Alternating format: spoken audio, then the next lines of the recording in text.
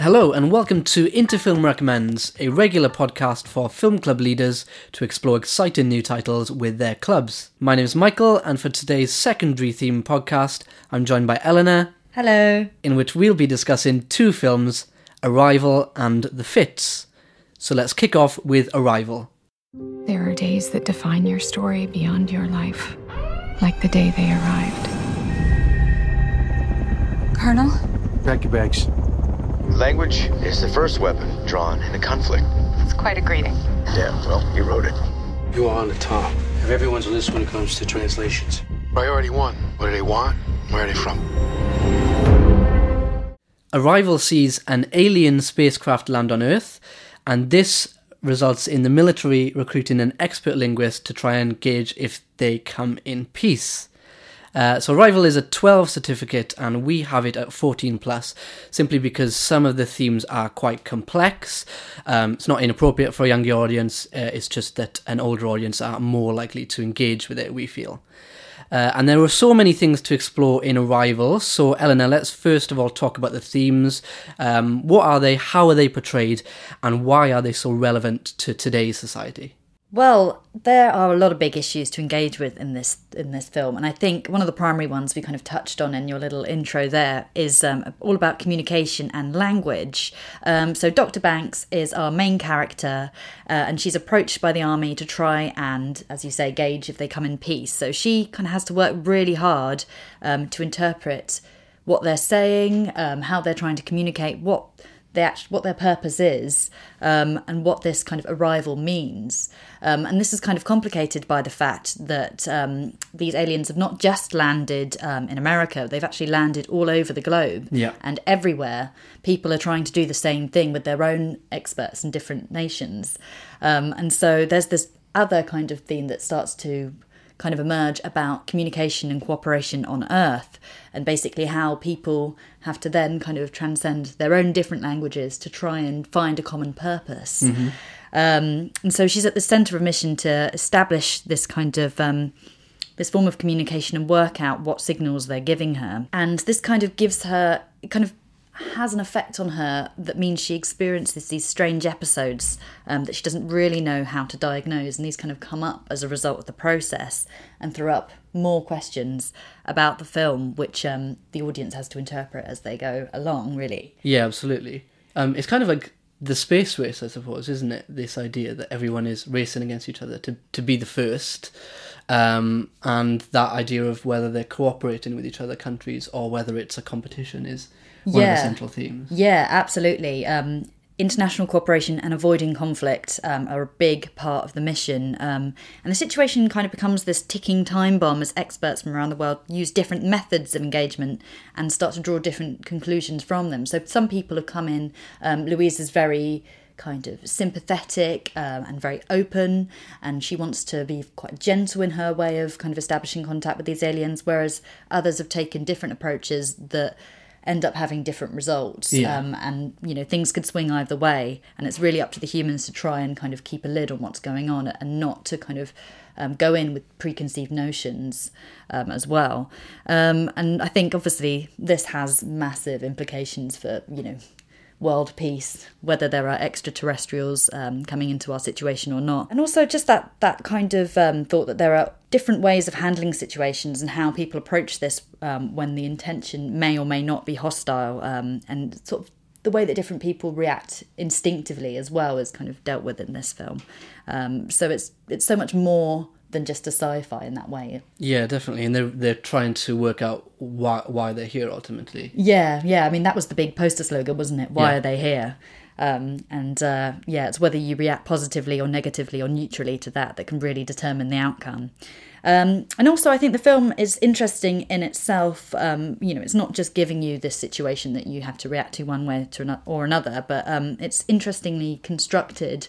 The storytelling, which has actually been expanded from a short novel, and it opens up all these questions about the choices we make and how they affect our lives, and kind of the notion of time as well, which adds a whole different level to what's going on, which means actually I think It's one of those films that probably rewards more than one viewing. Definitely, and there's a very, as you said, a very sort of clever storytelling construction, but we don't want to say necessarily too much about that because it's central to the film. We don't want to give anything away. Yeah, keep a note of all the clues as they come up, basically, and see what you make of them afterwards.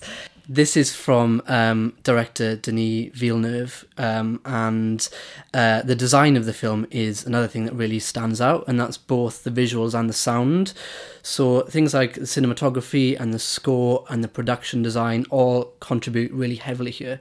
How do they work together to help the film stand out? I think it's quite an interesting sci-fi film in that it kind of takes a step back from high tech and flashing lights and things like that, and it's quite it's very naturalistic in its approach. The colours used, it's kind of quite grey most of the time, or very dark.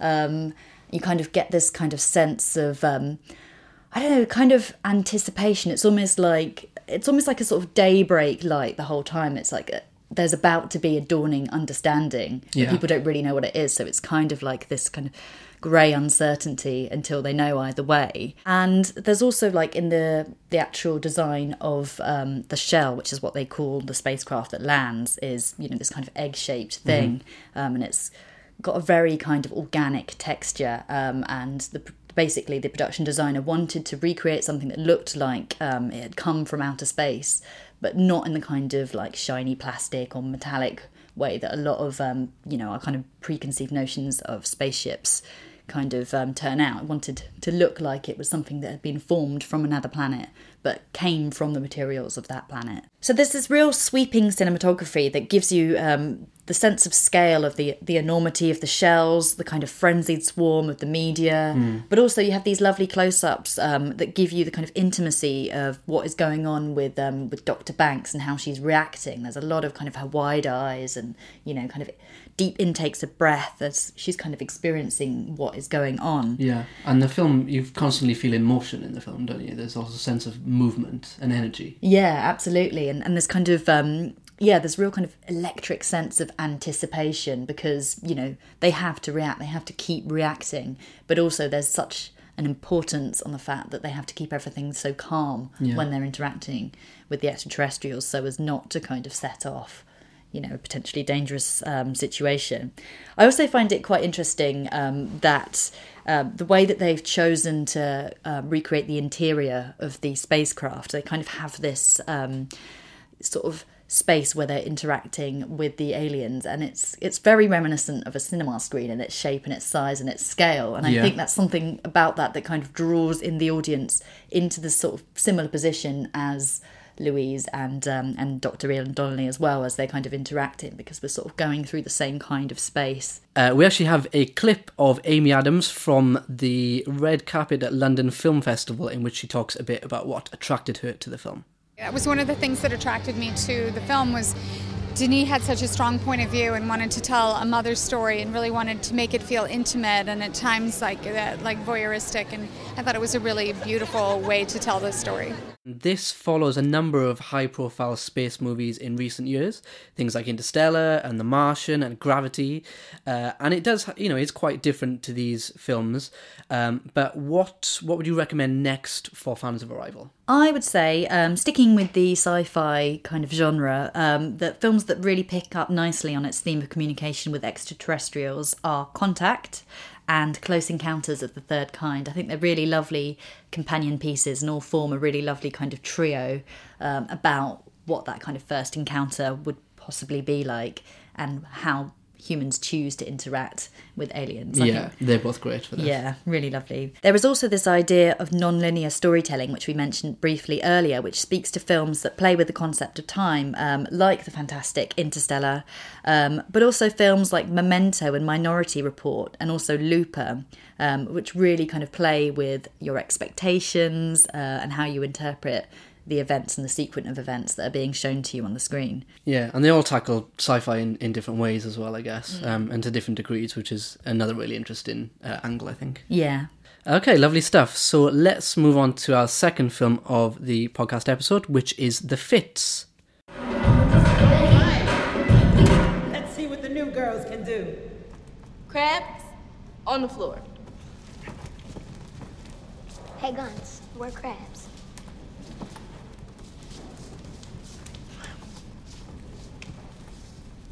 If you're gonna show up, just know there's work to do. We expect you here for 3-hour practices 3 times a week. At home, practice. At school, practice. Stop thinking like an individual and start thinking like a team.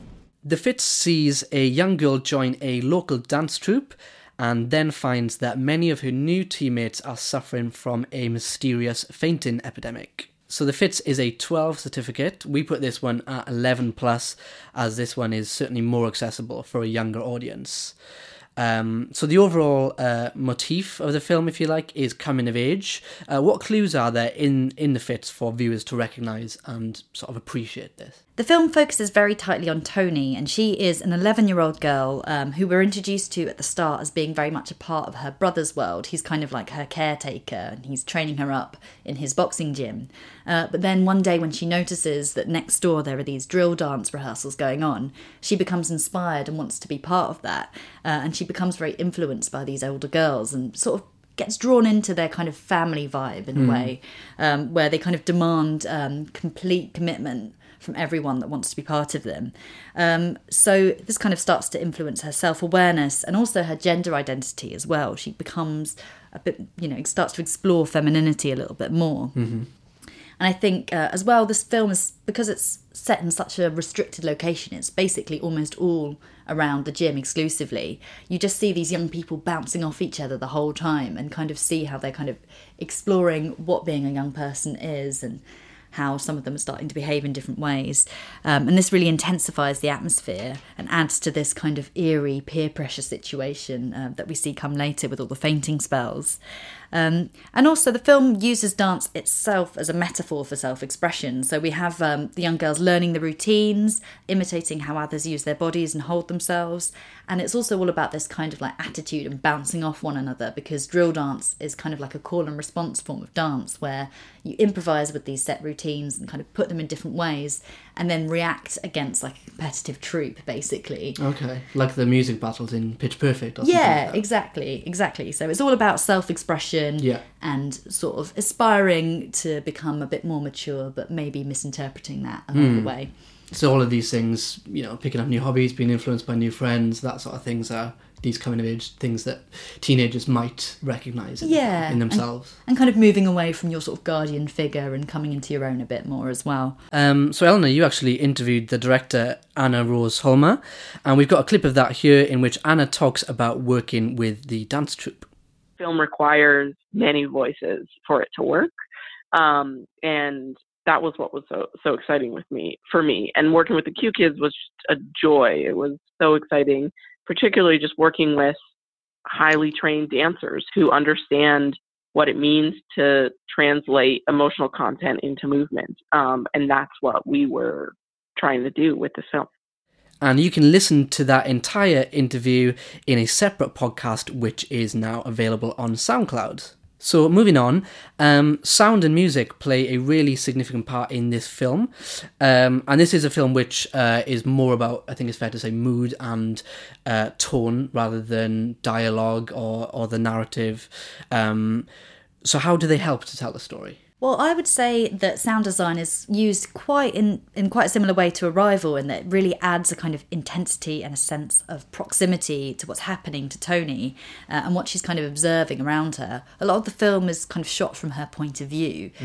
So you're kind of having either this really intense moment where she's struggling to keep up with the others, or she's training really intensively in the gym, and you've kind of got like heightened sound effects of like her breathing and footsteps and kind of the sound of impacts going on around her. Yeah, it's a very visceral film, isn't it? Yeah, exactly. But then there's also the kind of use of diegetic and non-diegetic music in kind of in the rehearsal spaces. They've got that really kind of like pumping dance music that they're rehearsing to. And then you have this kind of interesting freeform jazz that kind of starts to underscore all of the eerie kind of unsettling moments that happen as well. It's very unpredictable throughout, isn't it? The sound and the music, and it properly keeps you on your toes. It's quite unsettling. Kind of makes the hair stand up on the back of your neck sometimes. Yeah. So to me, The Fits feels like a great introduction to a different type of filmmaking for young audiences, and as I say, one which relies more on style maybe over story.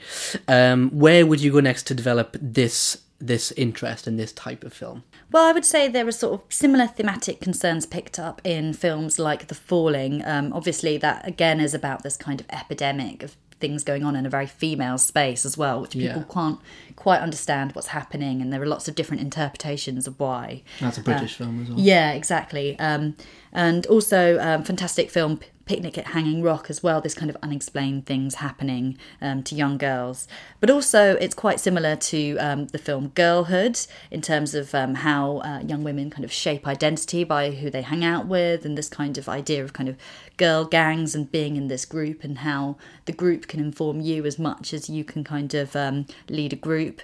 And there's also this kind of lovely naivety to it, which really picks up on the kind of fun in that film, We Are the Best, where it's, the young girls trying to form a punk band, and they're just very naive and silly and, just trying to have loads of fun with each other. Yeah, it's a really nice, feel-good Swedish film, isn't it? Yeah, exactly. And it really gets across that kind of attitude of, being young, trying to do whatever you want to do and rebel against other people, but also kind of bouncing off the limits of your friendships with the people that surround you. And also I would say it's a little bit like the film Fish Tank in its sort of raw expressiveness. Okay, some great choices there. We hope that you've enjoyed listening to us on The Fit and Arrival. That's everything for today, so thanks for listening. Do check out all of our previous podcasts on SoundCloud, all of which are available and accompanied by show notes. If you are interested in primary content, we also have a new podcast episode available featuring Moana. We'll be back with a new episode in a few weeks, so tune in then.